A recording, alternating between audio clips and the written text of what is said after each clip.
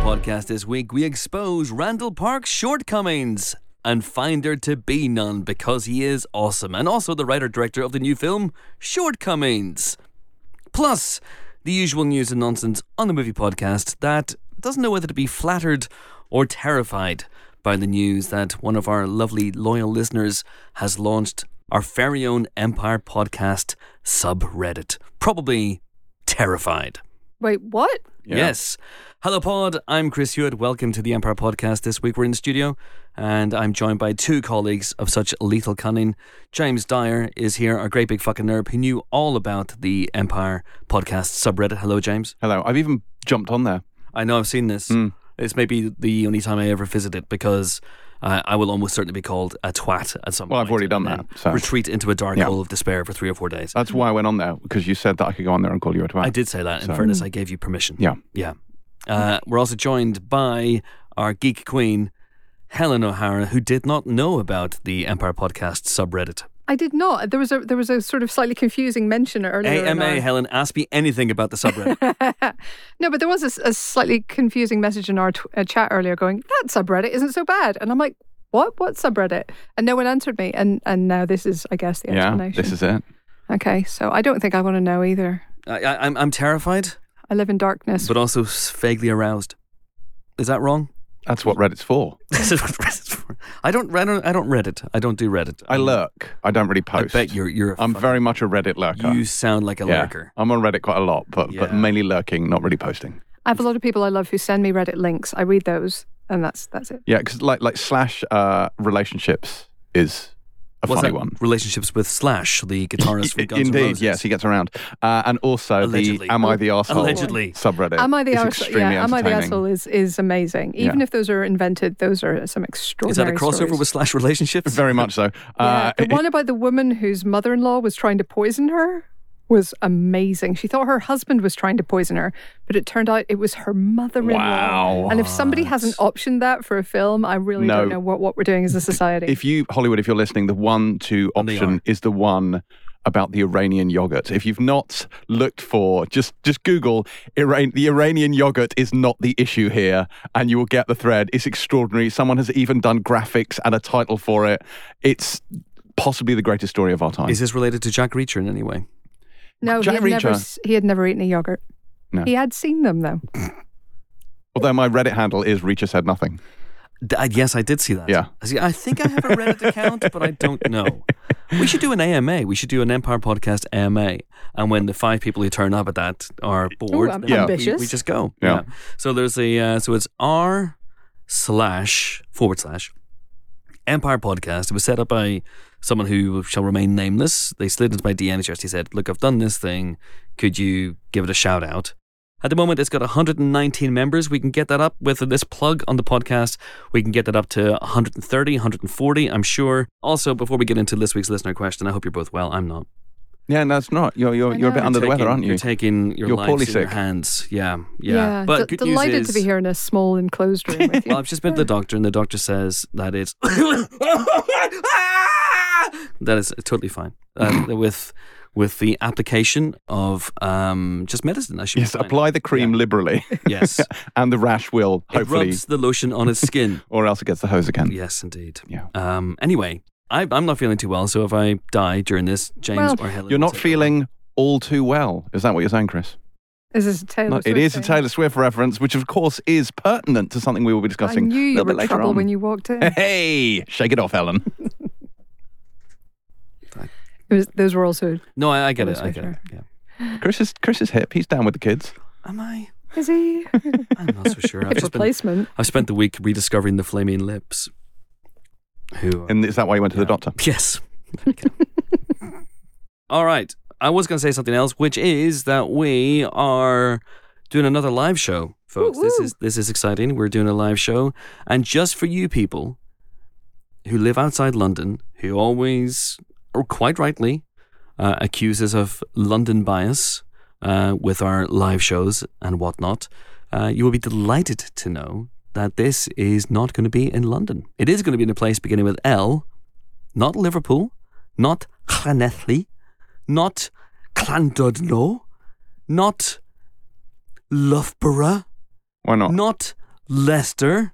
It is going to be in the glorious town of Leeds. Leeds. And we're going to go up there on November 9th, Thursday, November 9th. And we're going to be there as part of a Journalism and Media Week. That's what it's called. It's called Journalism and Media Week. But don't worry, the show is open to everybody, not just journalists, media types, and weeks. Journalists, journalism and media students who are going to be part of the audience. But we have a number of tickets that are going on sale. They may be on sale by the time you listen to this. If not, they're going to go on sale on Monday, which is October the 16th. Thanks, sure. James. And they're going to be just £10 a ticket. Just £10 a ticket. Can't say fairer than that. So I will now say this for the benefit of the people who live in Yorkshire. Hey, get on phone. Oh, God. Walk down road. Down Ginnell. Down Mill. Pick up debit card. Get on internet. Oh, God. Wow. It's just amazing. Buy 2 tickets. It's great that you're giving them time to organise the protests. the pitchforks and the mob to meet you off the train. That is fantastic. There you go. Be like the end of Quantum Leap. Dr. Chris Hewitt never returned home. Oh, boy. Oh, boy, indeed. Where in Leeds are we going to be doing this event? James, that's a really good question. Isn't it? It's a very, very good question. We're going to be doing it in the town of Leeds. Yeah, yes. City, actually, isn't it? It's a city. It's a city. Probably, It's a city. It feels like it is a city, Feels like it yes. should be a city. It's got a big football team. Yes. And it's got, obviously, Headingley, probably a rugby ground. Are we doing the show at any of these places? No. Right. We're doing it somewhere else. Okay. Do I know where it is? No. Is it? But if you go to Yes. the website. Okay. Do you know the address? No. Okay. Let me just look it up. The thing about us at the Empire Podcast is we are nothing if not prepared and organised. We're doing it at Leeds Trinity. Yes. Where is that? Leeds Trinity University. I have been there. I did a talk there once. It's Leeds Trinity University Auditorium. Under 18s accompanied by an adult, says here. Oh, not under 15s. I think our shows are okay, but don't bring kids. There are some swears, usually. There are usually some swears and some gratuitous nudity. Right. So you go to store.leedstrinity@ac.uk. That's catchy. store.leedstrinity.ac.uk. We will also tweet this out on the Empire account. We will, and our individual accounts. Yeah, so we will let you know where to find us. All right. Okay, shall we get on with the show, please? God, please, Yes. God. All right, okay. So last week we had a question. Which is As good. is our want. Yes. Yes. We had a question, and it was a good question, and it elicited many chuckles. And the question was, can you name all the Bond films chronologically? Oh, God. And Yes, can that's you get The a bonus song, point yes. if you name the song? Yeah. Right. So, a number of people No. this week Oh. wrote in No. asking Oh. for us No. to name No. all the Oh, come on. Carry On What? movies in order. And who No. wrote the theme tunes? And who wrote the theme tunes? Well, actually, someone wrote in and said, can you name the Carry On films in order? No. And can you name the alternate titles that are No. given for each movie in Absolutely the credit not. sequences? Also no. No. What? But I thought, okay, so there's 2 questions. I'm going to give them to you, and you Sure. can choose which one you want to do, right? Mhm. So we can either, because I know you're not going to be able to do that, but I thought it might be quite Definitely fun not. seeing how many Carry On films we Just can. like how many in general? How many in general? We Okay. don't have to get them in order, but how Okay. many in general we We can can do? probably do half, right? You think we can do half? I think we can could make it do- half. I Maybe think we even a could bit do more. more than half. Okay. All right. All right. Or another question. This came from someone whose name I cannot remember. It is, obviously we can name all the Marvel movies in order, all the MCU movies in Sure. order, but can you name all the Stan Lee cameos in those movies? So we could either do that, or we could do the carry-ons.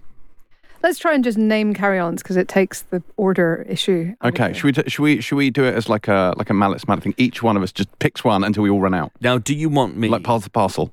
to call up a list of No. carry-on movies? I want us or to you do want me all to 3 of us just- organically. I'll start camping. Okay. Straight Up to the camping. Khyber. I beg your pardon. Steady. That's what leads to the flaming lips. Right? Yeah.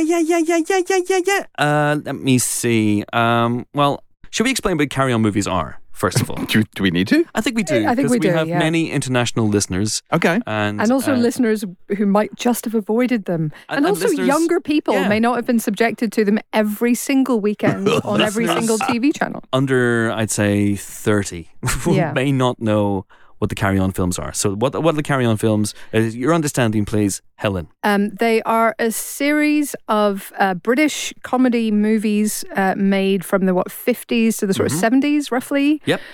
There was an outlier, but we're not going to talk about that too much, I think. Well, we should mention it. We'll mention it, of course. Carry On Columbus. Oh. Hey. Bing.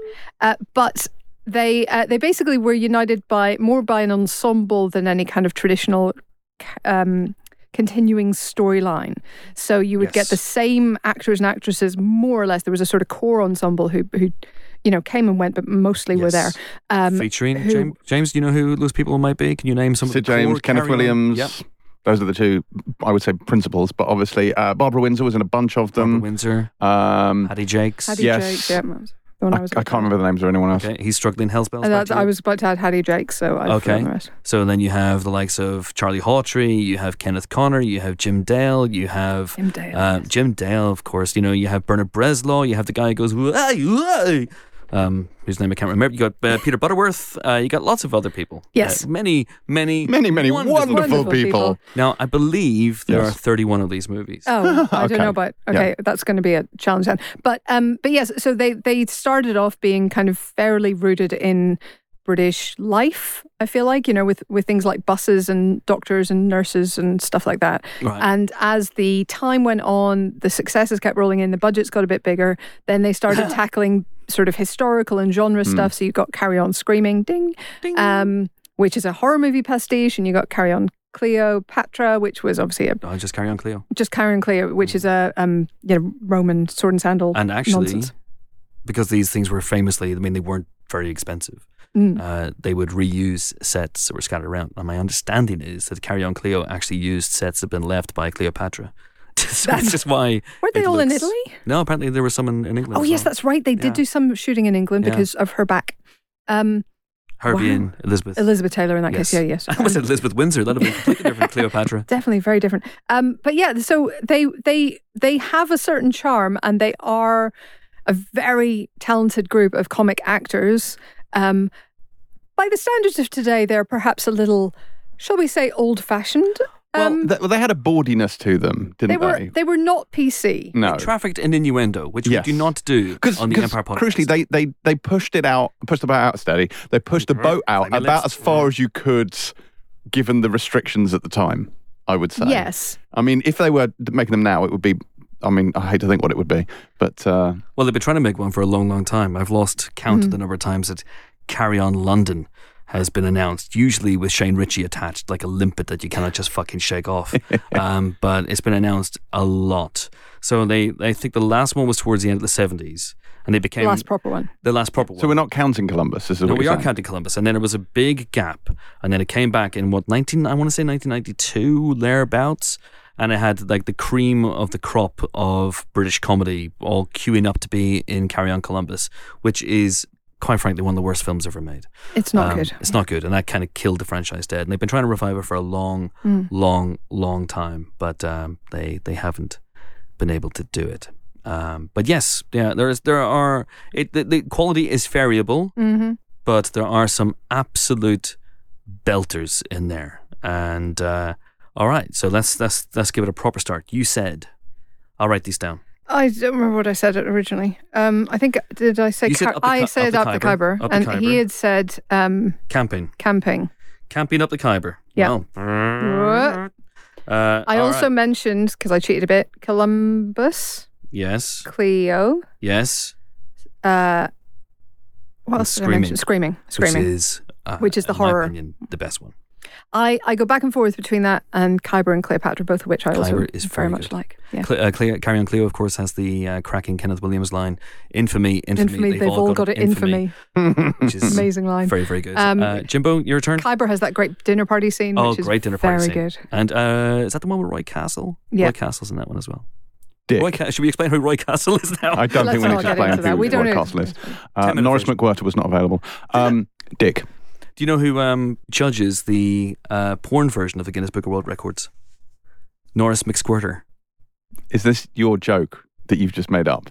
No. I've had that in my back pocket for some time. I bet you have. Next to the flaming lips. All right, Jimbo, what were you saying? Dick. Dick. Carry on, Dick. That's right. Sorry, I thought you were just on the subreddit. That's it. Hey, look what I found. No. Yes. Carry on, Dick. Carry on, Dick, which is about Dick Turpin. Yes. All right. Hell's bells. Stand and deliver. The Dick. Wasn't there a Carry On Doctor? There was a Carry On Doctor. Wasn't there Carry On Again, Doctor? Correct. Yeah. Wow, Can't get enough of that. Cooking my gas now. Just because Kenneth Williams became matron. Do you want to continue this medical Well, thing? as Kenneth Williams. Yes. Do you want to Nurse? Is that one? Carry on. Nursing? Or is it nurse or nursing? Nurse. Nurse. Nurse. Okay. Nurse. That's what Yeah. All right. Yeah. This Yeah. is good. Yeah. All right. Hell's bells. We're back to you. There's something about buses. I feel like there is a bus one, isn't there? I don't know. Is there a bus one? Maybe not. Are you thinking of On the Buses? I might be thinking of On the Buses, but I feel like there might be a bus one as well. Might be. But however, there is one about Henry VIII, and I've just been trying to remember his name. Is it literally Carry On Henry? No.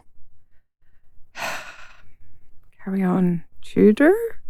Carry On Beheading? In the ballpark. Carry On Is there a Carry On Marrying? Henry? I don't think there's a Carry On Henry. I think the one I'm thinking of is about Henry VIII. It stars Sid James as Henry Yes, VIII. it does. And it's actually got one of the most elaborate titles, and they carry on. Ugh. Oh no. Carry On. Yes, sorry, I've got none. Carry On, Don't Lose Your Head. Carry On, Don't Let, which is a terrible title. Well, it's not the. They've got It's like Strictly Come Dancing, which took two titles that made sense and put them Yeah, together it's like so they Strictly make no Ballroom sense. or Come Dancing. You can't Strictly Come. It doesn't make any sense at all. That's why everybody calls it Strictly. Wasn't there another one? Wasn't there like Follow That Camel? Carry On, Follow That Camel.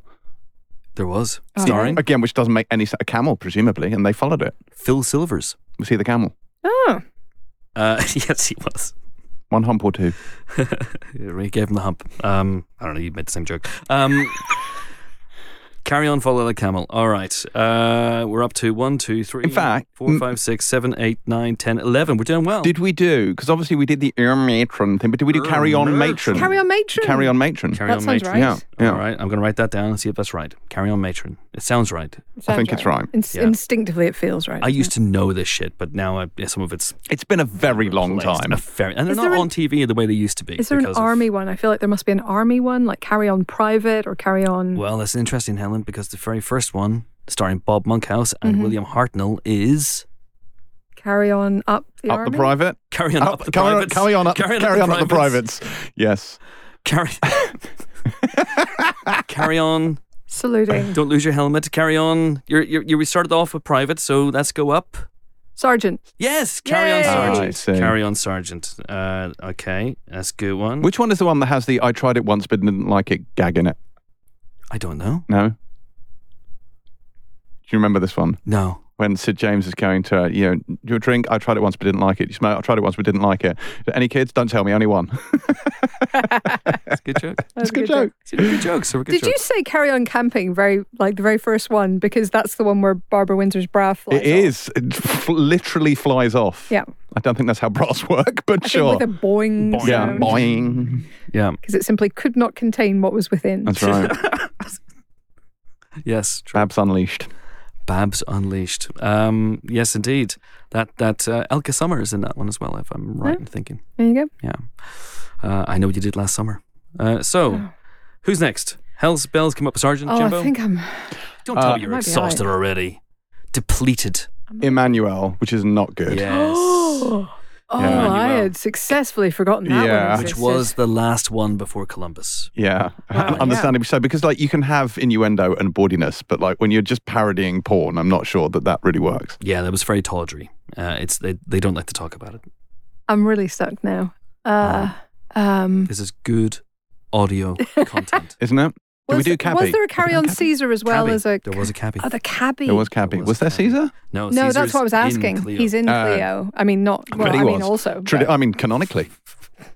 I mean, historically. Don't forget the subreddit. Am I the asshole? What? Am Oh, I no. the asshole?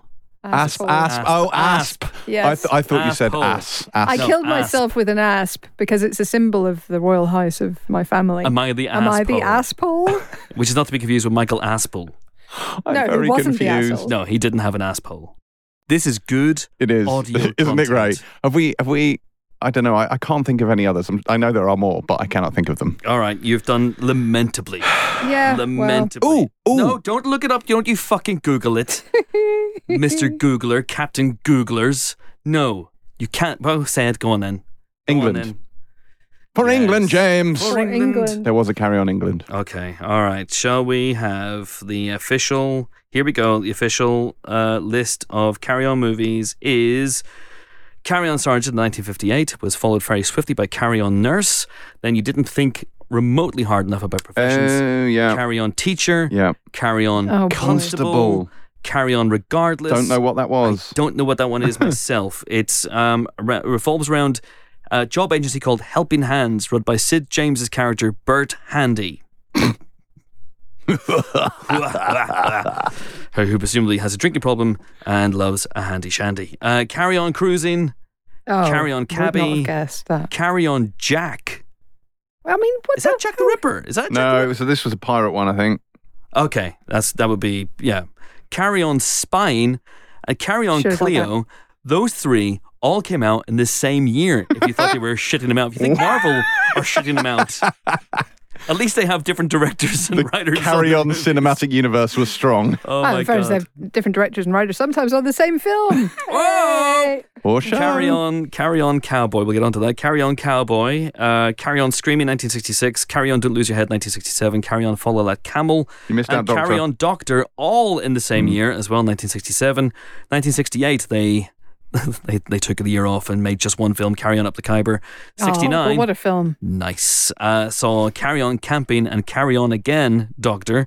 1970 saw Carry On Up the Jungle and Carry On Loving. Then Carry On Henry, correct, Helen? You are Yay. absolutely right. Sid James as Henry VIII. Yes, indeed. So what's Carry On Don't Lose Your Head? Oh, and who cares? Carry On at Your Convenience. This is good audio At your content. convenience. Carry On Carry On at Round Your the Convenience. Bend is the alternate title for that. Carry Have On you at Your ever Convenience. felt like this? Carry On at Your Convenience stars Kenneth Williams. It's about a toilet company, and Sid James, who usually played a character called Sid, plays Sid Plummer. Good, right? Good toilet guy. Kenneth Williams plays a character called W.C. Boggs. This is 70s. It was a different time. Carry On Matron, Carry On Abroad, Carry On Girls, whoa, followed swiftly by Carry On Dick. Bet it was. Then Carry On Behind. Steady. That's quite the triple threat. Carry On Girls, Carry On Dick, and Carry On Behind. Then it was followed by Carry On Flaming Lips in 1976. Carry On England. Then a film simply called Let's Carry On. That feels like an anthology film, doesn't feels it? like- It must That's be, a yeah. the that's a very Clips best package. of Carry On. Yeah. And then Carry On Emmanuel. Which destroyed the entire 1978. saga. It did. Although it was teetering on the brink. Yeah, it it must have been begging wobbling. for death at that point Yeah. anyway. It was Carry On, Kill Me, Kill Me, Kill Me. Carry On, Kill Me. 1992, Carry On Columbus. Yeah. And then we have been bereft. We have been Carry Columbus, On though, less. obviously had like Rick Mail in it, didn't It it? They did, had different yeah. people who they had Bernard Cribbins, Maureen Lipman, Julian Clary, Alexi Sale. So it was a bit of a It was a who's who It was, yeah. of the British comedy And then when scene. we saw it, it was a wise why. Absolutely a lamentable How? A lamentable film. Anyway, check them out. Check some of them out. Check some of them. Don't. They check haven't all of aged them well. out. Check some of them out. Check out Carry On Screaming in particular. Yes. Frying Tonight. It's a good film. Is it though? And Bob Monkhouse is in the first one. You can't argue with that. Bob Monkhouse. Funny guy. Funny guy. He I is. like him. That's why I'm going to kill him last. Okay. All right. All right. If you want to have your question read out in the Empire podcast, God help you. maybe give it a week because we'll probably do the MCU next week, right? Oh, what? Yeah. Come on, you could do it. It's only 32 films? 33? 33? I thought we were doing Stanley cameos. We'll do Stanley cameos, but no Googling, no researching. You got to go in pure, like the driven snow. Mm-hmm. All right. If you want to have your question read out on the Empire podcast, I'm on Twitter until I'm not. So at Chris Hewitt is the name. You can slide into my DMs. You can wait for a panicked shout out every now and again, or you can reply to any of my tweets once you've stopped laughing, of course. Time to kick off the movie news section. And we're going to start, usually we leave obituaries until the end, but we're going to start this week with the very, very sad news that we lost the great English director Terence Davies, who passed away this week after a short illness at the age of just 77, and just a year or so after his last movie came out as well. Yeah, Benediction, which was a beautiful story about Siegfried Sassoon. And yeah, he was, generally considered one of the very best that the country has produced in the last, 30, 40 years. Particularly known for Distant Voices, Still Lives, The Long Day Closes, The Deep Blue Sea, which is an extraordinary film, probably my favorite of these, The House of Mirth, Neon Bible, A Quiet Passion, you name it. Not the most prolific filmmaker in the world, not because he didn't have the ideas ready to go, but because he generally didn't have the money ready to go to produce them. He always had to kind of struggle to convince financiers to get behind him. But just a beautiful, very human level filmmaker. And a Liverpudlian, Chris. Yes, indeed. And Liverpool was very, very close to his heart and very, very close to some of his, his best movies as well. And he was, I think it's fair to say, a bit of a poet on the big screen. I never had the chance to interview him, but I think we spoke to him for Benediction for the magazine last year. Ian Freer spoke to him and said it was a fascinating interview because he was, by turns really insightful about his career, but also a little bit sad about the movies that hadn't got made or the opportunities that maybe had passed him by. But yeah, I believe he was still full of vim and figure and hoping to get many, many more movies made. And it's very, very sad indeed. Distant Voices, Still Lives, I would say, is his best movie. So yeah, go and check it out if you fancy that. You could do a lot worse than sitting and watching a couple of his greatest hits, so to speak. But it's very, very, very sad news indeed, and a huge loss for the British film industry. Terence Davies, who passed away this week at the age of just 77. And while we're talking about movie news as well, there hasn't been a lot yet because, well, there's some stuff's been announced, which is good. Some projects are beginning to get off the ground now that the writer's strike is over. However, the SAG-AFTRA strike is still very much on. And there were talks yesterday between SAG-AFTRA and sadly, those talks did not pave the way for the climax, sorry, I'm in full carry-on mode, that we all sought. And so the actors are still on strike. You'd think this would be easy. Just give them what they want. But no. Pay their wages, you motherfuckers. You absolute motherfuckers. Sorry. Carry on, you absolute motherfuckers. Yes. So carry on striking. Carry on striking, yeah. They're not doing it. No sign of resolution yet, which surprises me because it's been about 2 weeks now since the writer's strike was over, and I thought that the actors would follow very, very swiftly. Not Taylor Swiftly, but just swiftly. I mean, also Taylor Swiftly. Yeah. She's probably the leader everyone needs right now. They are depriving us, they're depriving James principally of movies starring Taylor Swift. That's true. She could once again be playing a cat. Well, she's writing and directing her own film, which presumably is now on hold because she's doing everything else in the world, but also because, strikes. So all I'm saying is, you're making a powerful enemy of James Dyer. It's true. This man will lobby you.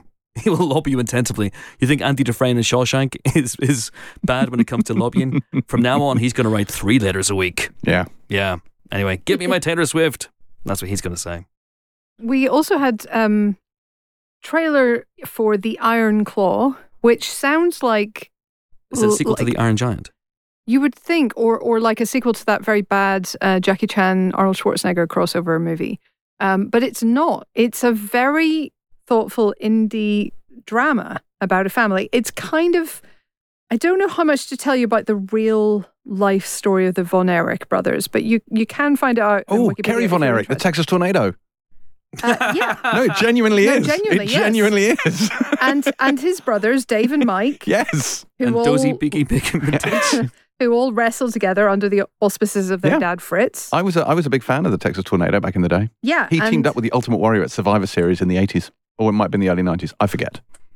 Sure. Look, don't let James put you off, okay? This is... I'm just glad that James is engaged in something on the podcast. This is good. This is so rare. Welcome to the podcast. Hi. James Dyer. Yeah. It's Taylor Swift and wrestling. I mean, I'm here for this. And if you could put those two together... Oh, wow.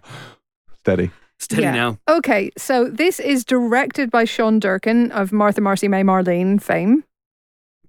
I just like that. Well done that you were able to say that right? so quickly and fluently. Did you get it right? She did. I did. Martha, Marcy, May, Marlene. Oh, that's very good. Anyway, it stars Zac Efron, Jeremy Allen White, Harris Dickinson, as three of the brothers. Lily James is, I think, Efron's character's love interest. So he's Kevin. Yes. And she's his love interest. And Fritz is played by Holt McCallany. And it's an A24 production, and it looks fan-frickin-tastic. Again, if you want to know why this is an exciting and an interesting story beyond nerds like James who are really into wrestling, then you can go to Wikipedia, and it is all very much there. If you don't want to know, it will ruin it.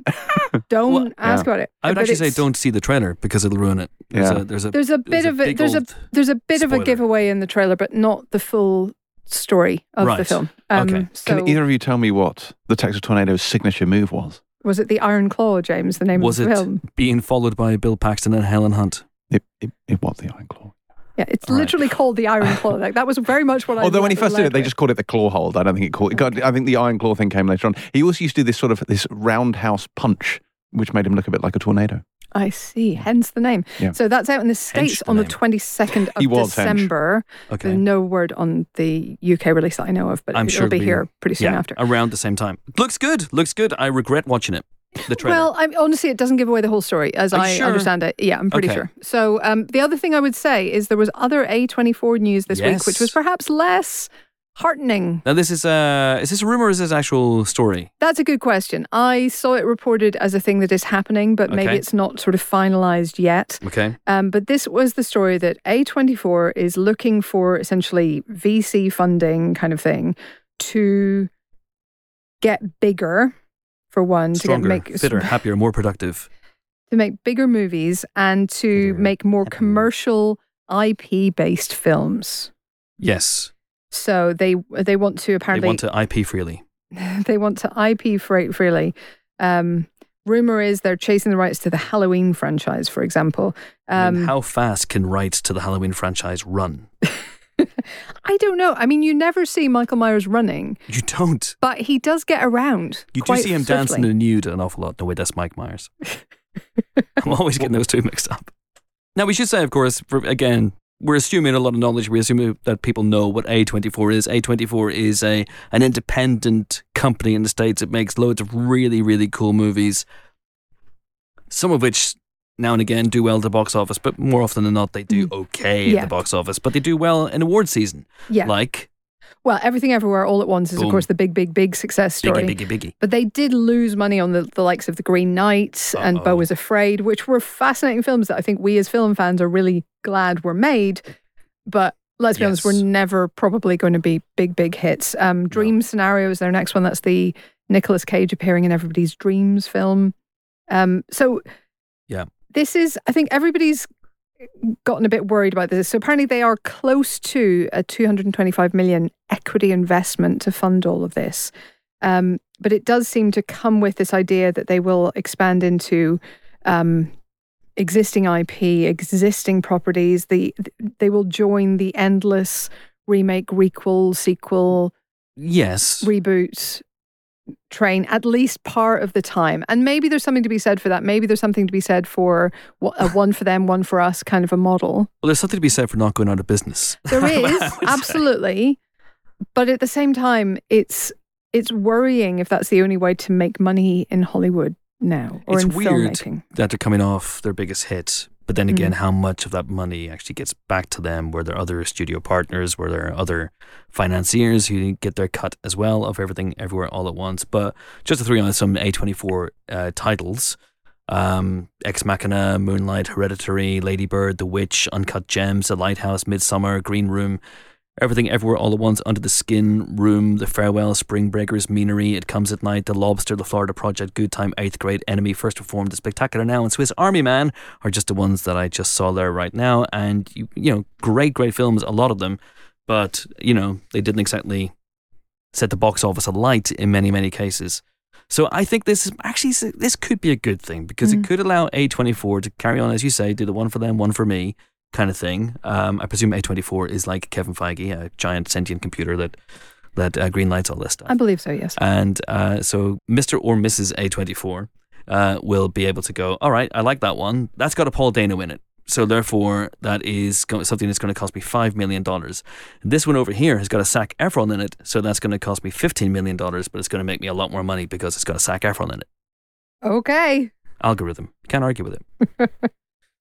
Should we talk about something else that's been rumoured this week? Well, Sure. are we going to talk about the Daredevil-shaped Yes. thing in the room? Is that what we're talking about? Exactly what Okay, it is. yeah, so fine. So Daredevil, Born Again, is going back to the drawing board. They are retooling it. My understanding is that this had been conceived as a kind of almost like a legal procedural, and that he didn't appear in his costume till like the 4th episode, and by all accounts it was not working. So it's going back to the drawing board, I think, completely. I think they're still going to keep bits of it, but they're going to, I think, rethink what this show is. But more importantly, Spot which bits. Indeed. More importantly, this has kind of apparently called into question how Marvel creates shows as a whole. I mean, as we know, they've kind of eschewed the traditional model of having showrunners and having, creative boots on the ground doing things, which I think we can agree that She-Hulk kind of benefited from.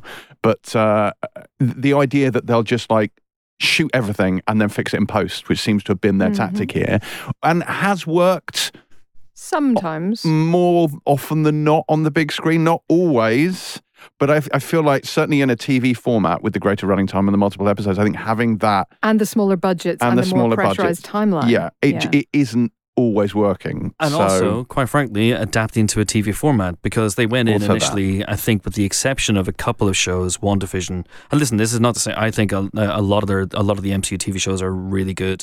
I think there's only been 2 not great ones. Falcon and the Winter Soldier and Secret Invasion, which is by some considerable distance the worst thing. Yeah. But not Marvel the Studios least watched of all of them, which is Ms. Marvel, which has surprised me. Well, that's because of the racism. That's because of the racism and the sexism. Yeah. But yeah, this was, I mean, look, I think the thinking behind this piece, this was a Hollywood Reporter, quite deeply reported piece by the looks of it. And I think the thinking behind it is more that this is them getting on top of the issues rather than actually, digging down and doubling down on these problems. So hopefully this will... I do feel like the bad reviews for Secret Invasion from us, among others, probably did shake them up a bit because... that show, we kept seeing loads of potential in it. We have this incredible cast. You have a pretty solid idea for the show.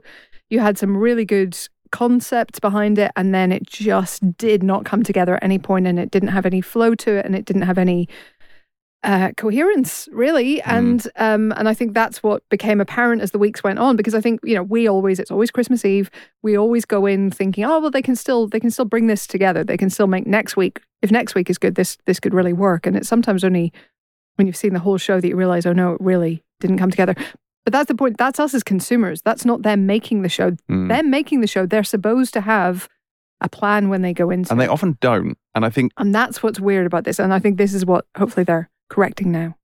The ones that have worked best are obviously the ones that have, so WandaVision, which was kind of precision tooled, Loki, which was well put together, She-Hulk slightly different because it actually did have a creative voice behind it, but so many of them, so many of these, even like things like Moon Knight, even Ms. Marvel, do feel like, what were they doing with this? Because they both of those shows kind of get lost towards the end, right? They don't know where they're going. They start really strongly and then just completely lose direction because presumably they didn't have the material to achieve what it is they wanted to achieve, and it just kind of peters out. But the Hollywood Reporter piece was very, as Helen said, very well researched, and it made a number of claims, and one of the claims it made was that Secret Invasion, for example, as we had suspected, if you go back and listen to our spoiler specials, if you are a spoiler special subscriber, you can go back and listen to the abject horror that unfolds every week.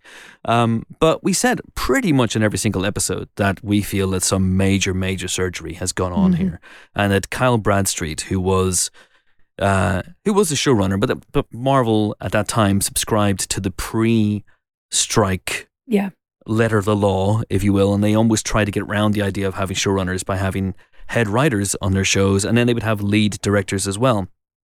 And sometimes, like on a WandaVision, where you have a Matt Shackman who works brilliantly hand in hand with the head writer, Jack Schaefer, they had a very, very, seemed to be a very, very good relationship. Loki did well as well, and it had a head writer in Michael Waldron and a lead director in Kate Herron. Yeah. And sometimes that really, really works. And then sometimes you get a sense that that maybe the head writer hasn't necessarily, how should we say, made it to the finishing line, and that there's a too many cooks spoiling the broth situation going on with some of the shows. And you felt that with Moon Knight. So Jeremy Slater, who was the head writer on that show, wasn't available for interviews afterwards, which usually sets a few alarm bells ringing, to be honest. But the Hollywood Reporter says that Jeremy Slater left the show. So, and the same thing happened with Secret Invasion. We started off with Kyle Bradstreet as the head writer / creator. And then halfway through, Brian Tucker comes on, and we've heard all the rumors about how they reshot huge loads of it at great expense. But the thing about this, that it feels like a moment of awareness that they've come to this realization. But when you watch She-Hulk, that show made you think, oh, they know what the problem is, because that show dramatized the issues that these shows have been having. Yeah. And then they went on to make Secret Invasion, which was a worse offender than all of these things. It was already in train. But equally, they did release it as it was. Yeah. Problem with Secret Invasion was they've already put $100 million into it, and then another $100 million, presumably, for the reshoots. And they're not going to scrap that completely, so they have to make the best of it. But their approach to TV was very much to go, we have a formula, we have a system, and we're going to apply it to TV. And yes, it's TV, but we're not going to treat it like TV, we're going to treat it like movies. And that works for a large part, but then sometimes it doesn't. And what it means is that they will have executives on these and head writers on these and lead directors on these who are not necessarily used to telling episodic stories, and then it begins to crumble, it begins to fall apart a little bit. And again, going back to Ms. Marvel, again, a show we really, really enjoyed, but towards the end of that show we were like, was that episode meant to finish in that way? Because it felt like it just ends. Yes. I wonder how much of this, and some of this retooling, look, I think it's all a good thing, and I think you need to fair play to them for recognizing that something's not working and doing something about it, because that's what you need to do, and a lot of places don't.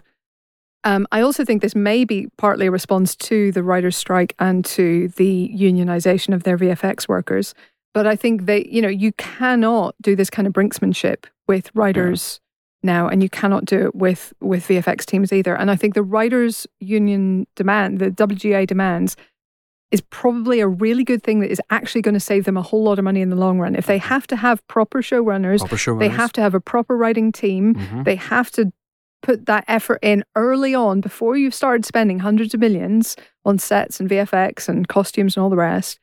Ultimately, that will save you money. You can still build in a bit of room in the schedule to sharpen things and to plus things, but you can't leave everything till that last minute. But it feels interesting, doesn't it? Because this Hollywood Reporter piece goes, it was when they started looking at footage of Born Again that they thought it wasn't working. That Feige and his team thought it wasn't working. But the thing about Born Again, which kind of is nibbling away at me a little bit, is that apparently they looked at it and they went, hang on a second, he's not in his costume until episode 4. And it's like, well, hang on, wouldn't that have been apparent in the scripting and pitching stage? Yeah. Personally, I don't mind that. No, I don't. But bear in mind, like in the original Netflix series, he wasn't in his costume really at all in the first season. And rightly so, because it's a terrible costume. Oh, it's even worse now. I don't know, that black mask in the first scene, that sort of, Wesley from the Princess Bride. Yeah. But the actual costume. But the actual costume, it was quite late. Yeah. Look, I think we have a lot to teach them. Look at our podcast, for example. You don't go into something unprepared and just ramble endlessly and hope that it turns out well. This podcast is scripted, it's tight, it's economically done. It's not like we just turn up and make up the shit as we go along. There's a strategy at play, and I think we have a lot to teach the MCU. We in no way spent half an hour discussing the names of carry-on films for an audience to whom we had to explain what a carry-on film was. Good audio content. This is great content. Great content. Good God. Disney Plus's slogan, this is great content. Listen, we'll see what happens. Vincent D'Onofrio, who of course plays Wilson Fisk, a.k.a. the Kingpin in Daredevil Born Again, tweeted, basically saying something like along the lines of, all the great projects I've been in have undergone some sort of... Sure, but I think that there are degrees, right? I think things get tweaked slightly in post, but when you are essentially creating your product in post-production, that is not great, right? Like, it's not brilliant. Yeah. There's something to be said for creating art with the materials you have at hand, but there's something more to be said for making sure you have the right materials before you get into the edit room. So... Fix it in pre. Yes, fix it in pre. That's the new thing. There we go. Can we talk about cinema? Sure. What about it specifically? When I say cinema, what pops into your head? Martin Scorsese. No. Oh. James, don't say Taylor Swift. If I showed you like a Rorschach painting right now. Why are you showing me all these different pictures of Taylor Swift? I'm very confused.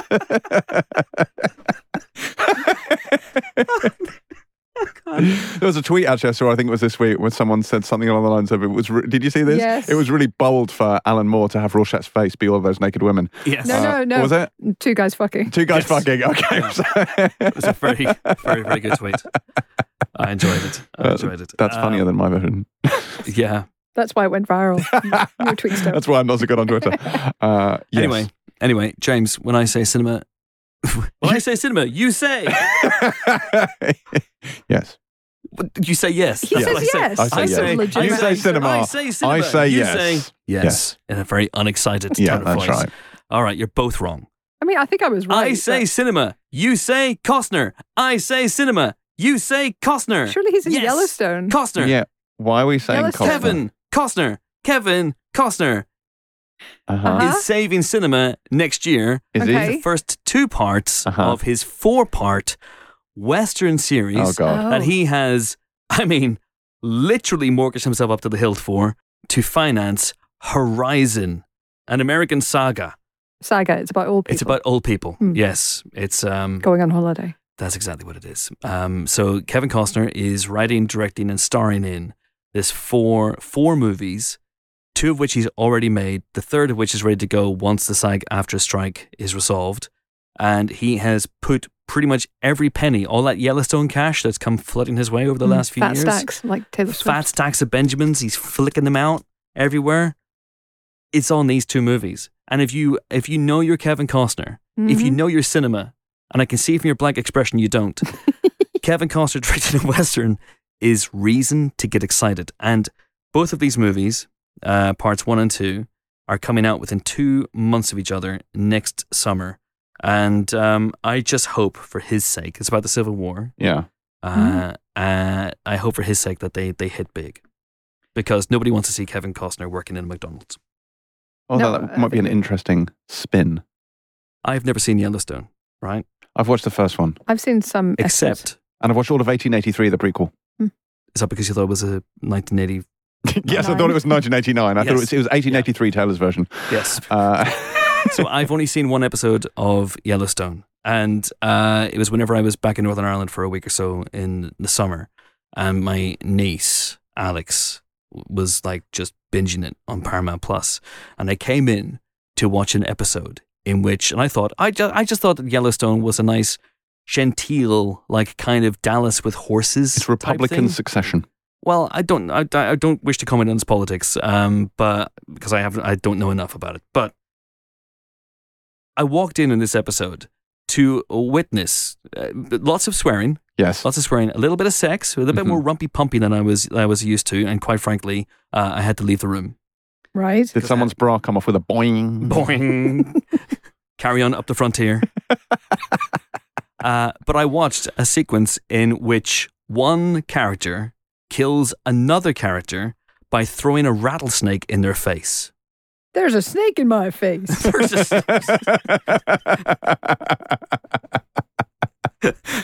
And then someone poisoned the water hole. That is actually the plot of pretty much the first episode of Yellowstone. But genuinely, have you seen this episode? Of the one where someone throws a snake in their face? I don't want to say the characters because it'll give it away. Like it was a major character killing another major character. And I watched this character open a box and then just pick up a rattlesnake. And the guy's like, what are you doing? And he throws a rattlesnake at him and it bites him on the face. Like he throws a fucking rattlesnake at him. We've all done it. Hardcore. You don't see that on Last of the Summer Wine. Well, because, they only had like adders. Yeah. Wow. Anyway, he's Kevin making films. Best of luck. Films. Yeah, I mean, And the trailer for the first one came out, and it evolves at the moment is because it's like a big, Kevin Costner is here to save cinema. Well, certainly westerns. Anyway. Yeah, and it's basically him on a horse, and he turns around and he fires a gun. It's like, fucking get in. Come on. Yes. I say cinema. You say Costner. I say cinema. You say Scorsese. No. Fucking hell. Should we have guessed? Let's do it. Please, God. Please, God. Is it Kevin Costner? It is Kevin Is it a rattlesnake? He has been on the podcast, Kevin Costner. Yeah. What for? Dreadful film. Shocking film. I don't wish to talk about it. Anyway, we have just one guest this week, but luckily what a guest it is. It is Randall Park, Yay. aka Agent Jimmy Woo, from the Marvel Cinematic Universe. And of course, the likes of Aquaman, and of course, the sitcom Fresh Off the Boat, and many, many other wonderful things. But now he is the writer and director of Shortcomings, which is based on a graphic novel and is a very, very low-key, very well-observed, very well-acted comedy drama about an Asian American man who is undergoing some trials in his life, shall we say.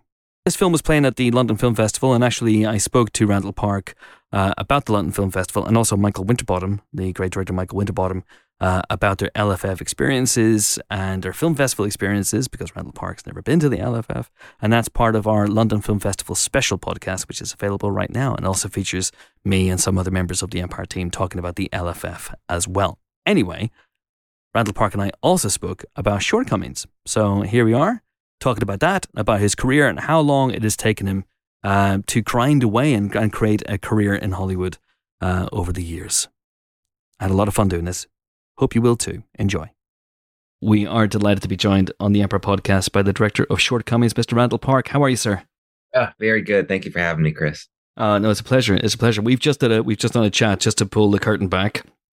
We've just done 10 minutes or so about the London Film Festival as well, and during that conversation, you were talking about how Shortcomings is an independent movie and is a passion project, and these are not the sort of films that studios throw money at necessarily. But can you talk me through the journey, this odyssey of getting this film made? Yeah, Shortcomings is based on a graphic novel that came back in 2007, and I remember reading that graphic novel back then when it came out and just being so blown away by how real it felt. It very much reflected my life at that time, and the lives of my friends, and the things that we were going through, the things that we were talking about. And the graphic novel was very intimate in that way. And I just remember feeling just very blown away and thinking, wow, this would make a great movie. But at the time, I was in no position to get anything made. I was fairly new to my acting journey and very much struggling. So there was no chance of anything happening with that. But the story did stay on my mind all those years. And over the years, as I kind of slowly built a career, I wondered what's going on with Shortcomings. I wonder, if anybody's doing anything with it. And 15 years later, found out that there was a script. It was written by Adrian Tomina, who wrote the graphic novel, and the script was wonderful. And somehow I got attached as a director and for my feature debut. And there's more to the story, but I'm sensing there is. Yeah, I said I'd like to direct that, and they said sure. I had directed some TV at that point, and had done some shorts and web stuff, and it felt like I was looking for something to do as a feature directorial debut, and this project was there, and again was something that I was very passionate about, and felt very it felt like very much a part of me because of how much it resonated with me in terms of how real it felt and how authentic it felt, and so that was kind of the North Star for me going into it. Was okay, let's capture that same feeling I had when I read the graphic novel back in 2007, that feeling of how real it is and authentic it is. In terms of attaching yourself, how did you go about doing that? Who did you have to pitch to, and how did you pitch to them? Were you, because this is a graphic novel already, so did you have a mood board that was inspired by the graphic novel, or did you have another way in visually? Graphic novel had been acquired by a company called Roadside Attractions, and they were trying to figure out what to do with it. There was talk of maybe it being a TV show, maybe a movie. It was kind of loosely acquired, but then Adrian had written this script, this feature version of it, and they were meeting with directors and creatives to kind of help develop this thing, and that's when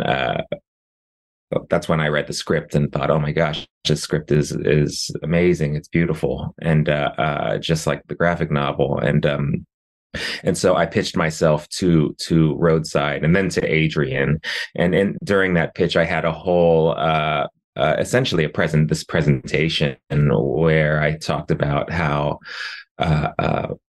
familiar I was with the actual graphic novel, how much the story resonated with me, just the personal connection to it, on top of the way in which I wanted to shoot it as a movie, and during that pitch process, it kind of solidified the idea that, okay, we're going to make this movie, and at that point, they brought me on, and Adrian and I just started to develop the script further, and at this point, my production company was on it along with Roadside, and we were just developing it to in the hopes of obtaining financing for it, and so for a couple of years we worked on that script, and then we sought financing, and we went everywhere, independent financiers. We did go to the streamers and the searchlights of the world, and eventually a company called Topic, who finances a lot of great independent films, came on board, and another company called Tango, Topic and Tango together, they financed the film, and once we obtained financing, it was kind of a mad dash to get it made, because we had a window. We had a window based on my own schedule as an actor. I had some work that was coming, and wanted to make the Sundance deadline. So we had a window and a few months to get an edit in after production, and it was just kind of right from there on out. It was just work. We just put our head down and just started working hard, and it all came together, and then we submitted a cut to Sundance, and not too long after found out we got in. That's amazing. Yeah. So you mentioned there that when you first read the graphic novel that you kind of recognized some of the characters, you recognized some of the world, and I've read other interviews with you where you've said that you knew people like Ben, who is the lead character, who is this really interesting character. He is someone who's kind of in a sort of holier than thou stupor. He's kind of sleepwalking his way through life a little bit. There was a lot of discussion about Ben early on and throughout, and to this day about the quote unquote likability of the character or unlikability of the character, and so that was something that we were very mindful of throughout. But by nature, from on the script and in the graphic novel, the character is a bit of a misanthrope and highly opinionated, very judgmental, very quick to anger. But to me, he was never unlikable, and maybe because I saw bits of myself in the character, but I also saw, again, like you say, a lot of friends of mine, like that, he was very familiar to me, and I knew that there were sides of this character that that were relatable. And that relatability came in the vulnerability of the character, the sadness of the character, the things that he's experienced that turned him into this person. But also on top of that, Ben is extremely charming. He's very funny and very much a loyal friend to Alice. Who and that's the relationship that's kind of the central relationship throughout the film, this friendship. Yeah. But because Ben was such a complicated character, a lot of thought went into the casting of Ben. Well, who can we find that can convey all the things on paper, about him, but also the things going on underneath, that vulnerability and that heartache underneath, on top of being very charming and funny. And we found Justin H. Min, who was just He's so great. remarkable. Yeah. With a very tough job to do, but he just put so much thought and care into the character, and it showed. You've mentioned a couple of times at the start of your acting journey and 2007, and so while we've been talking, I've been looking at the IMDb at some of the roles you were playing in and around 2007 and 2008, and you're in a lot of shorts, you're in a lot of TV shows, showing up for a couple of episodes here and there. The character names, you're playing characters like ER Doctor in The Bold and the Beautiful. Do you remember that? Yes, of course. That was a daytime soap opera, one of the classics here in the States. I was an ER doctor. I just spewed medical jargon for, I don't know, 20 seconds, and then I was out. And I think they called me back second episode, and I was like, oh my gosh, they're going to build upon my character. And I came back for the next episode, and I got 21 seconds of medical jargon, and then I was out. So it was quite scary for me at the time. Oh my God! Then you were killed off in a tragic lift accident immediately after that. But you're playing a lot of, there's a FBI agent credit which is strangely prescient, in a short you made in 2007. You're in an episode of Cold Case. The point is, right. I mean, you've talked about this as well in the past, that Hollywood has not been necessarily disposed towards Korean American actors, Asian American actors over the years. So how did you go about building your career? I mean, really, it was just like one brick at a time. Just slowly building. Not saying no early on, just kind of any opportunity, any opportunity to act. Yeah, was worth for me, because I felt like the reps, just having the reps would be beneficial for me. So early on, I was kind of doing anything and everything, including student films and commercials, and I was doing theater and sketch comedy and eventually making my own videos and web series and short films, and really for me it was about getting those reps in, and just slowly over time would kind of level up, from going from ER doctor to, oh, this character has a name, it's just the first name, but oh, this character has a first and a last name. And suddenly I'm recurring on a show, and before, and then eventually, I booked a pilot, TV pilot as a regular. Maybe this will get picked up the series. Oh, it didn't get picked up the series. I'll try again. Just kind of slowly over time, building and that's the typical route, I think, for a lot of actors who eventually find success. It's a 10-year plus process, and I'm thankful for it in retrospect, because I did get to work with so many different people on so many different types of projects, and I got to be on so many sets, and glean a lot from those sets. And I think going back to the directing thing, that was extremely beneficial for me to see different directing styles from various perspectives, as an actor, from background to being literally in the background to having a few lines to being a regular on a show, or it was a great learning opportunity on top of just a slow career build. Because you can take something from everybody, right? You can take something from a director you work with for 6 months, and you can take something with the directors you work with on The Bold and the Beautiful. Yeah, for sure.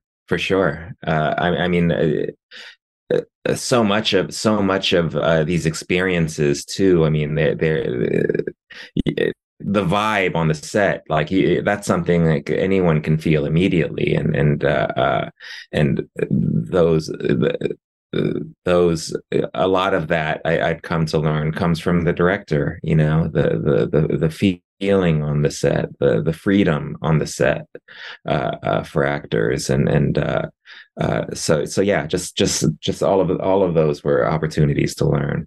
Randall, I've got to let you go, but I just want to ask real quick about the future for you. Now, obviously, you are director on this film. You're still on strike as part of the SAG-AFTRA strike, which we hope will be resolved soon. But has that meant that you've been able to pivot and start developing something else to direct? Yeah. Well, the WGA strike has been resolved. Yeah. So as soon as that happened, I was able to start writing and working on different projects, and then in the writing capacity and through my production company, just start talking. We've just been able to start talking about projects and trying to figure out the next one for me, to direct, and we don't have one yet. But the one thing I learned from this entire process is, for me, I have to be very passionate about whatever it is I'm directing, because it is such an all-encompassing, challenging job that that passion is key. So whatever it is I find, it'll be something that I really love, just like Shortcomings was for me. Well, it's been an absolute pleasure talking to you. I'm glad to let you go. Randall Park, thanks so much indeed. Thank you, Chris. Good talking to you, man. Okay, so that was Randall Park. Shall we talk about Shortcomings? We start the reviews section with Shortcomings. We've got quite a few films to get through this week. We do, yeah. James hasn't seen the Eras tour yet, by the way. None of us have. It hasn't really screened. Crucially, yes. So, it hasn't screened for press. It's obviously screened as we record in the US. There was a premiere for it, so they've had early screenings of that. Yes, and it's a concert film. What's it going to be? Yeah. Oh, the plot was disappointing. Yeah, no, didn't like the third act twist. We're seeing it on Friday night because there are no, as I said, there are no daytime screenings of this film to the public. So we are sending our own Ian Freer, who is not a Swiftie, down. He's a Slowie. He's a Slowie. He's going to sit with all the Swifties and sing along and have a good old giggle on Friday night, and he will be filing his review, which will be up on the site on Saturday morning, where it will be 5 stars. When are you going to see it? I'm not going to see it. We've talked about Crucially, I am not going to see it. As I've said before, I'm not going to see it. I'm going to see the Eras tour live in the flesh next year, so I'm 100% not going to spoil it by watching it in the cinema. Where are you going to see it? At the big thing with the big concert venue stadium thing, Wembley Stadium. That's the one. Sorry, I don't go out a lot. Wembley Stadium. I'm going to Wembley Stadium in the summer, and I'm going to see it then. Hell's Bells, are you going to see? I didn't buy tickets, no. I like her. I'm sure she's great, but I didn't. It's going to be spend hundreds of pounds. Magnificent. Obviously, Helen and I are considered to be podfluencers, which is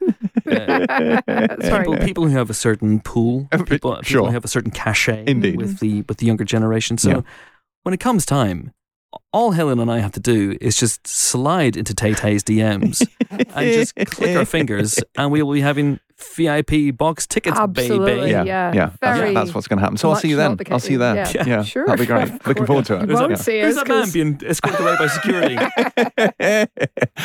Genuinely, what's interesting about this though is, so it's a sub 3 hour concert film. Bearing in mind that the Eras tour is about 3 hours 20 minutes, I think, in total. So they have cut a number of songs to keep it under 3 hours. They have held things back for you, James. They have. So like the Cardigan isn't on there. Some of the other, the Archer isn't on there. So so there are quite a few tracks and didn't make this version of it.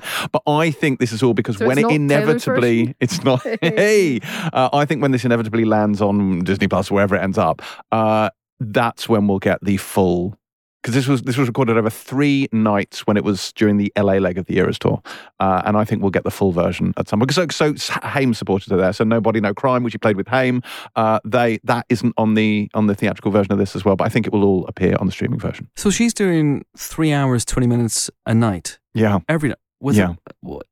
That's wild. I know. Really, it's genuinely, insane. that's what she's doing. Yeah, and also she's got support. Crucially, in the UK it's Paramore, but it's been different people in different places.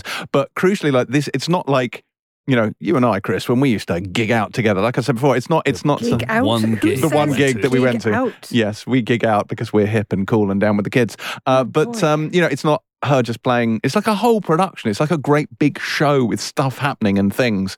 So yeah.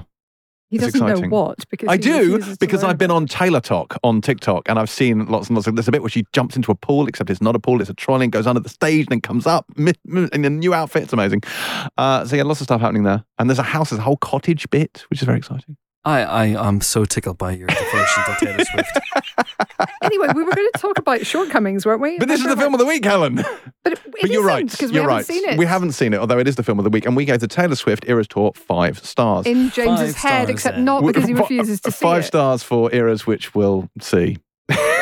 Wow. But Shortcomings. Okay, so this is the story of Ben, played by Justin H. Min, who people may remember from After Yang. If you saw After Yang, which those of us who did will remember, but everyone else won't because nobody saw it. Are you gorgeous? Anyway, he plays Ben, who is a cinema manager in the Bay Area. His girlfriend is Miko, who's played by Ali Maki, is this cool film festival programmer. She's kind of getting into the art scene as well. She crucially has a trust fund, which is how they're able to live in this amazing apartment in the Bay Area, because you better believe I had questions about that, which distracted me from the first half of the film. And it's kind of just a sort of hangout movie. So these two are, pretty young, sort of mid to late 20s, I guess, trying to figure life out. He, quit college to try and become a filmmaker, swiftly realized he didn't have maybe what it takes. Please calm down, James, please. You're not even seeing I need to calm down. I'm being too loud. It's you. You're the problem. It's you, okay? Anyway, so he's kind of a bit rootless, and more to the point, he's really negative about everything. So there's a very fun, quite starry little scene at the beginning of the movie, which is clearly riffing on a recent, let us say, Asian-led success blockbuster. And his reaction to that is to be as down on it as he is on everything else. And Miko is clearly getting a bit over this and having problems with this. So their relationship is a little bit on the rocks. And then it's kind of just a hangout. She goes away for work for a few months. He's hanging out with his best friend Alice, played by Sherry Cola. He's kind of, attracted maybe to other women and wondering maybe if he wants to do something about that while they're kind of on a break. But they were on a break. Exactly. But mostly it's just kind of hanging out, figuring out life, talking about what's right, what's wrong. It's based on a graphic novel by Adrian Tamine, who also writes the script. Apologies if I pronounce his name wrong. I don't know if it's Tamine or Tamine.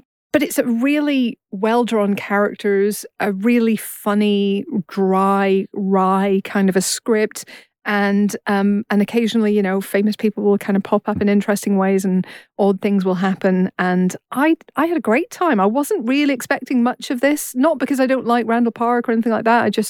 I hadn't heard a lot about it. But having read up on it since, it got a good reception at Sundance earlier this year, and deservedly so. It feels like that kind of classic American indie kind of hangout movie, right? Oddball characters just being interesting together. And Sherry Cola being fabulous. As always.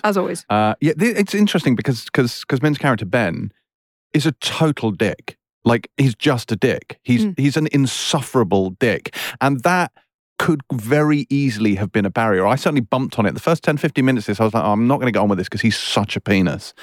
But that's obviously the point of the film. And I think what makes that character work so well is, even though he is a colossal bellend, he's so real. He's such an authentically drawn character that you immediately just see yourself in him, perhaps. But you see the reality in him. Like, I think the authenticity of the character resonates with you. That you can see that he's a very, very flawed person with absolutely no self-awareness. And you see, and obviously he comes to more of a revelation about this as the film goes on, but his dickishness is part of the entertainment. But he just walks that dickish line. Yeah, really well. With only just one toe over the edge. Like, it's very, very precisely done. And I think it works very well because Sherry Cola's character, Alice, she is his best friend and she's lovely and she knows he's a dick, but she loves him anyway. And I think to a certain extent, you try and see his character through her eyes, and that helps a lot as well. Annie Mackie's character, Miko, I mean, God love her, like she has the patience of a saint.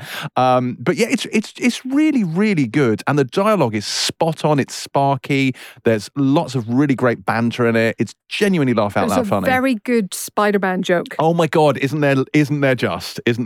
No spoilers. But no spoilers for who makes it, but it's very funny. Loads of good stuff. Really enjoyed this. Made me laugh a lot. And I thought it was quite touching. And again, like I say, I think it has a real sort of...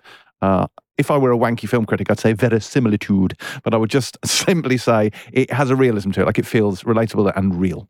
Yes, I agree with everything you said, which means that there's no reason for me to say anything else. So 4 stars then for Shortcomings, which is available now on digital. But I think it might also be in certain screens around the country this weekend if you want to go and check it out.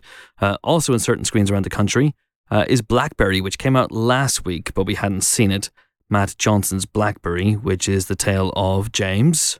Yes, this is the tale of the BlackBerry device. Now, for those of you who are youthful and are going, what the hell is a BlackBerry? That's a very, very good question. So BlackBerry's cornered up pretty much half the telephony market, sort of when you get back to the early noughties, sort of late 90s. And then now, as we are in 2023, no one has a BlackBerry. They just aren't a thing anymore, which is genuinely incredible. And this is the story of how they rose to prominence and then ultimately what their downfall was. Jay Baruchel plays Mike, the creator of the BlackBerry, a kind of tech genius with absolutely no salesman ability whatsoever. Very nervy, kind of, the whole thing begins when he's going in to do a presentation and it is an absolute car crash. And they enlist Glenn Howerton's Jim. And he is a ball-busting alpha male type A personality, grade A douche nozzle, and he comes in, but what he does is he bullies people into accepting BlackBerry. He sells BlackBerry, he gets them to stop BlackBerry, he pitches it to the networks, and they gradually pitch this idea, which at the time was revolutionary. It's a phone that sends emails. You can get emails on your phone. And I've been at Empire long enough that I remember asking for a BlackBerry from our company to see if they said no. But I wanted one because I wanted the idea. I wanted to send emails on my phone, and it's wild. And it's got a little bit of social network in it. I guess it's got a little bit of dumb money in it as well. It sounds quite dry, and I think, like certainly if you read the Wikipedia page for BlackBerry, it's really, really tedious. But they make it a lot of fun. And I think the dialogue, the script is really tight in this. And I think it's in on the joke that a lot of the people in these tech companies are these huge, loud, obnoxious, abusive bullies. And this film is aware of that, and it kind of pokes fun at that. And like it feels very much that you're on the same side, that it knows exactly what it's saying about these people. Michael Ironside comes on later on as a kind of COO who's, again, yelling at people nonstop. Matt Johnson's really good as Doug, who is Mike's best friend and kind of wears a headband, and he sort of pioneers movie night at the company. It's a really kind of nerdy Silicon Valley type, and they all kind of mess around and they kid around in the office because they love working on this product, and gradually it becomes more and more like a factory, literally to the point where he's forced to confront this hard-held belief he's had that all of these products should be made in the UK, and he doesn't want to farm them out to, what did I say? Oh yeah, all these products should be made in the US, and he doesn't want to farm them out to factories in China where they may not, where it's more mass-produced, where they're not going to take the care that he wants to take over them. But it's a really interesting story, not to mention a cautionary tale, and it's fascinating to see that something so dominant in a market like this, what happens when someone like Steve Jobs comes along and offers up something like the iPhone, which nowadays, given that we all have smartphones, when the iPhone launched, it was so revolutionary because it wasn't just a phone that does email. It was a phone that does the internet, that does email, that is an iPod, that does everything. Oh, and there's an app store, so you can put anything on it. Like, the very concept of that completely turned the mobile phone market on its head, and that's, I think, at the heart of this film, and it's fascinating. It's also a really interesting. I think it's the human drama here that's really fascinating because you talk about Mike's reluctance to let anything be made in China, his determination on quality control and everything else, and the process of kind of whether he will ever give way on that becomes a sort of. It's almost like a fight for a corruption of his soul. And you do see a bit the other way as well. So this Jim character comes in, he's this hard-charging, like, ball buster. Also kind of, you can feel the company culture kind of infecting him in the other direction at times a little bit. And so there's a really interesting kind of moral, ethical, character-based drama here, which I really enjoyed. And unlike the other, somebody called them biopics this week, BUY. pics, all these airs and flaming hots and Beanie Baby, Beanie, whatever it was, and all the rest. This one isn't, because this isn't a triumphant story at all. It's more like the Beanie Baby crash one in that respect. This isn't a story of triumph. This is a story of hubris and short-sightedness and just failing to see where the future was going, you know, even though these are people who are super bright and super plugged in, you know. Also, to an extent, like, could anyone have? I think also it's the dropping the rock in the pond, which was Steve Jobs and Apple and the iPhone, which completely turned everything on its head. And I remember all of this playing out. Like, I remember at the time, because they cover the bit where BlackBerry's whole network goes down.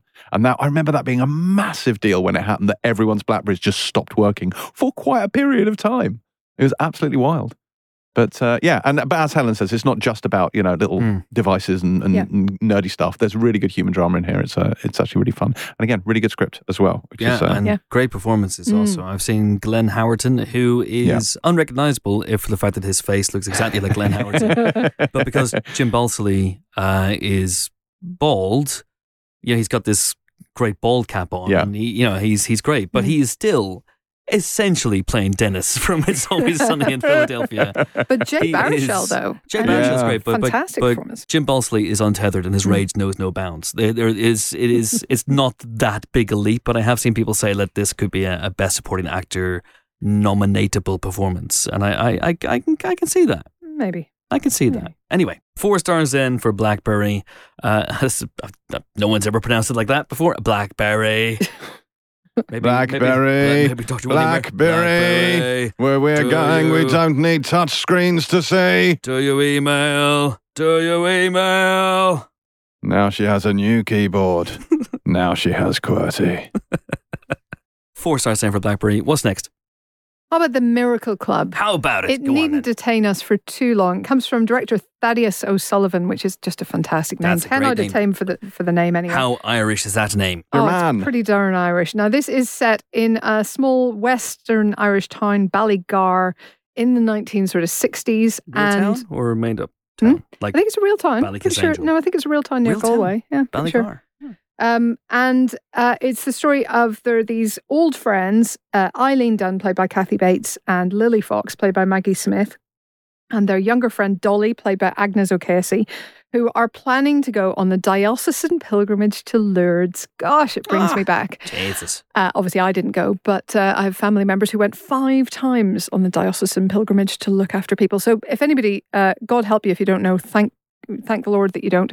Lourdes is a place of pilgrimage for Catholics, and people turn up there every year hoping for cures or sort of, emotional religious support for whatever traumas in their lives they're going through. And yes, many dioceses in Ireland will send a busload of people once a year, of the sick and the elderly and just those in need of spiritual support, to go to Lourdes and take the waters, basically. The Virgin Mary is supposed to have appeared there 170 years ago. As part of her Eras tour. Indeed. So basically, these 3 friends have won a competition. They've scraped together the money they need to go. Dolly, in particular, is very keen to go because her younger son isn't speaking. Eileen is worried that she has a lump and she wants to go to Lourdes rather than going to the doctor to get it checked out. And all is well. But then a friend of theirs, Mrs. Ahern, dies. And her daughter, Chrissy, played by Laura Linney, who has been absent for 40 years, nearly since she left as a teenager under a cloud, comes back into town, and she ends up accompanying them on this trip to Lourdes. And so it's all about, getting back in touch with these people that she's known all her life but hasn't seen in an extraordinary length of time, and what's happened since, and what was the thing that made her go away, and why hasn't she been back, and blah, blah, blah. This is perfectly nice. It is very feel good. It is part of that sort of calendar girls, old people on a trip kind of a feel to it. I will say that Kathy Bates's accent could have maybe done with not being like that. I was going to ask about the accent, so I was, Helen. I'm very glad you brought up the accents in the film. It's pretty, the West of Ireland has a pretty strong, pretty thick accent. I didn't think Kathy Bates's was great. I didn't think even Maggie Smith's was perfect. I know. I apologise. How dare you? Just behead me for treason right now. Laura Linney, of course, basically does an American one and doesn't really bother about it. Lazy. But But apart from that, like, it's fine, but like even a couple of days later, I'm sort of struggling to remember the details of what happened. It's like, it's very nicely done. Everybody's nice. The music sounds like it's from the Great British Bake Off, if I'm honest. It's that kind of, light, You had my attention. cheery nonsense, know. Right, yeah. But it's just nice. It's nothing more than that. So, Right. yeah. Okay. Boff. Does it have A car chase? No. Does it have a Thanos? It really doesn't. Like, I cannot stress to you how much it doesn't have a Thanos. Does it have a meteor that crashes and bestows via meteorite crystals superpowers upon its characters? I mean, they don't really go that into the origins of the cave at Lourdes where all this went down, but maybe in the grotto there are mystical crystals. I don't know that for sure. All right. Well, the Miracle Club may not have that, but Paw Patrol, the mighty movie, sure as shit does. What did we give the Miracle Club? Who knows? It's a miracle. It's a miracle. Anyway, Paw Patrol, the mighty movie. I've seen this twice. I'm going to fucking talk about it. Tell us about it, Chris. Is it rubble on the double? Is Chase on the case? Is Chase on the case? Don't drop What is Chase. That's a happening? great board game that we have, by the way, where you get basically Chase is on the Don't ice. feel you need Chase to tell us is about it. One of the lead puppies in Paw Patrol, a television show aimed at 4 to 7 year olds, I would say, that makes absolutely no sense whatsoever. It's about a young boy named Ryder who somehow has the money and the wherewithal and the means to mount a gigantic, ginormous, expensive rescue service, which is dogged by talking puppies who never get older. Are the puppies revealed with a boing? They're not. Carry On Up the Adventure Bay is not what this movie is. Anyway, Don't Drop Chase is a board game. Chase is on the ice. You have to make the ice. The board game is it's made of blue bits of plastic. And I white know bits of this plastic, because I've which played you it have at to- your house. Well, yes, and it's great. And you have to take a little hammer and you have to knock out Yes. the pieces of ice. Please stop. And then if Please it gives stop. way, Chase will die. Yeah. And it's a board game. I know it's a game where you try to kill Chase. I'm It's a board very aware game of how it works. for kids. Yeah. Which ends with the hero Dying of drowning. hypothermia. Yeah. Yeah. Anyway, tell us about Paw the Patrol, film. The Mighty Movie is the second Paw Patrol movie, and in this, an asteroid, a meteor, is drawn to Adventure City by the evil bad guy, voiced by Taraji P. Henson, and it has crystals in it, which when the puppies of Paw Patrol use them, it gives them powers. So Sky, who is the main puppy in this one, which has caused some controversy amongst the Chase-loving faction. I have to say Chase Good was the hero Lord. of the last Paw Patrol movie, but this time it's Sky. Please, I'm begging for Sky death. she's got the ability to fly, she's got super strength and so, but it's all about how Sky is worried because she is the smallest puppy in the Paw Patrol, and she's worried that she's too small and she's not going to be good enough to do her job. But don't worry, she gets killed very early on. No, don't worry, she is absolutely more than good enough to do her job. Anyway, so they have to then fight they have to get these powers and then fight the bad guy who's a mad scientist who claims she's not a mad scientist, but she teams up with the evil mayor of the city who also Why? wants to have the crystals for himself and his army of cats. This film, I've seen it twice now. I know I'm going to see it at least one more time because I insist on bringing a little drinking game to it because I fucking loved it. No, it's fine. It's fine. The production values are way better than Paw Patrol. It's a nice, tight 145 minutes long. No, it's 90 minutes long. The kids are going to love it. First time I saw it, there was a whole group of kids, and at the end, when a certain thing happened, a certain moment of heroism, they all burst into applause. And I was like, yeah, you should have been there when fucking Steve Rogers That's wheeled it. me on near you. Yeah, little shits. baby. Yeah. Kids, famously good judges of quality. I know. This is why Super Mario Brothers is the second biggest film of the year, right? Because, Super Mario Brothers, primary colors, nah. It's like, no, get fucking taste. Costner, Swift, Costner, together at last. Release the bumhole cut. Anyway, it's fun for the kids. It's passable for the adults. It has this weird thing that a lot of American movies do where they revoice a lot of the characters in British. So In British, that British. famous language. So the kid, and I think it's a kid, and I don't want to disparage or besmirch a child actor in any way, shape, or form, but the kid who voices Ryder is the worst actor in the history of the world. The Once More with Feeling was a saying designed for this kid. oh, there's a meteor over there. We should go and investigate it. Is as good as it gets. I fucking do another take, shall you? Well, maybe we blame the director then for not, getting them to the place. Because yes, blame the British director. But the Paw Patrol are all revoiced in British, but a lot of the American big name cameos are kept intact. So Kristen Bell is in it at the beginning, Kim Kardashian's in it at the beginning. They're kept intact. The one who's not kept intact is a news reporter character who in the American version is voiced by Lil Rel Howery and is a major character, and in this version is voiced by Sir Trevor McDonald, and it is not a character who is 80-something years old and is just one of the worst. Like, I love Trevor McDonald, he's amazing, he's a legend. We worship, we bow, we genuflect in your general direction, sir, but come on. It's a 30-something character, and they've got an 80-something-year-old man going, yes, that's right, let's go with it, kids. And it's like, fuck, no. Are we still talking about the Paw Patrol music? Because it's been at least a week now. And tell. Oh, I've got him. I'm going to get him on board. There's a Taylor Swift in it. No, there isn't. No, there isn't. 3 stars, like a generous 3 stars for adults, but for kids, 1,000,000 stars! Oh, God. Yeah, okay, well, there's a reason we don't have kids doing our reviews, really, isn't there? I think we have come to the natural end of this podcast. I think we did in about minute 2. And I don't just mean this episode, I think probably the end of the podcast. Join us next week for more film-related fun when we'll be joined by... Well, the new Scorsese film's out next week. Woo! Killers of the Flower Moon. Yes, I'm off to see it in a few short hours. So naturally, we're going to be joined on the Empire podcast by... Errol Morris, director of the John le Carré documentary, The Pigeon Tunnel. But that's not all. Uh-huh. You didn't think we were going to let you down on the week that the new Martin Scorsese film comes out, did you? Cinema! Garth Davis, director of Foe, will also be on the Empire podcast. But anyway, hey, listen. If Martin Scorsese listens to this podcast, and if I know one thing for sure, it's that Martin Scorsese listens to this podcast, and you have 20 spare minutes over the next week or so, then just slide into my DMs. We don't have to talk about Marvel. I know he likes to bring it up in every interview. Wow. He's obsessed, but we don't have to talk about the MCU. We don't have to name every Stan Lee cameo, Marty. It's totally fine. Then come on the podcast.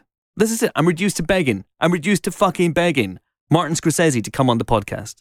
Maybe he'll come on and do one of the spoiler specials for Loki. For the Wheel of Time. Yeah, for the Wheel of Time. Which is actually, Helen and I recorded a Wheel of Time spoiler special for Pilot Plus. Thank you, Chris. I'm being benevolent. You did, you were benevolent. Yeah, you teed that up. It may have been the nerdiest thing that's ever happened.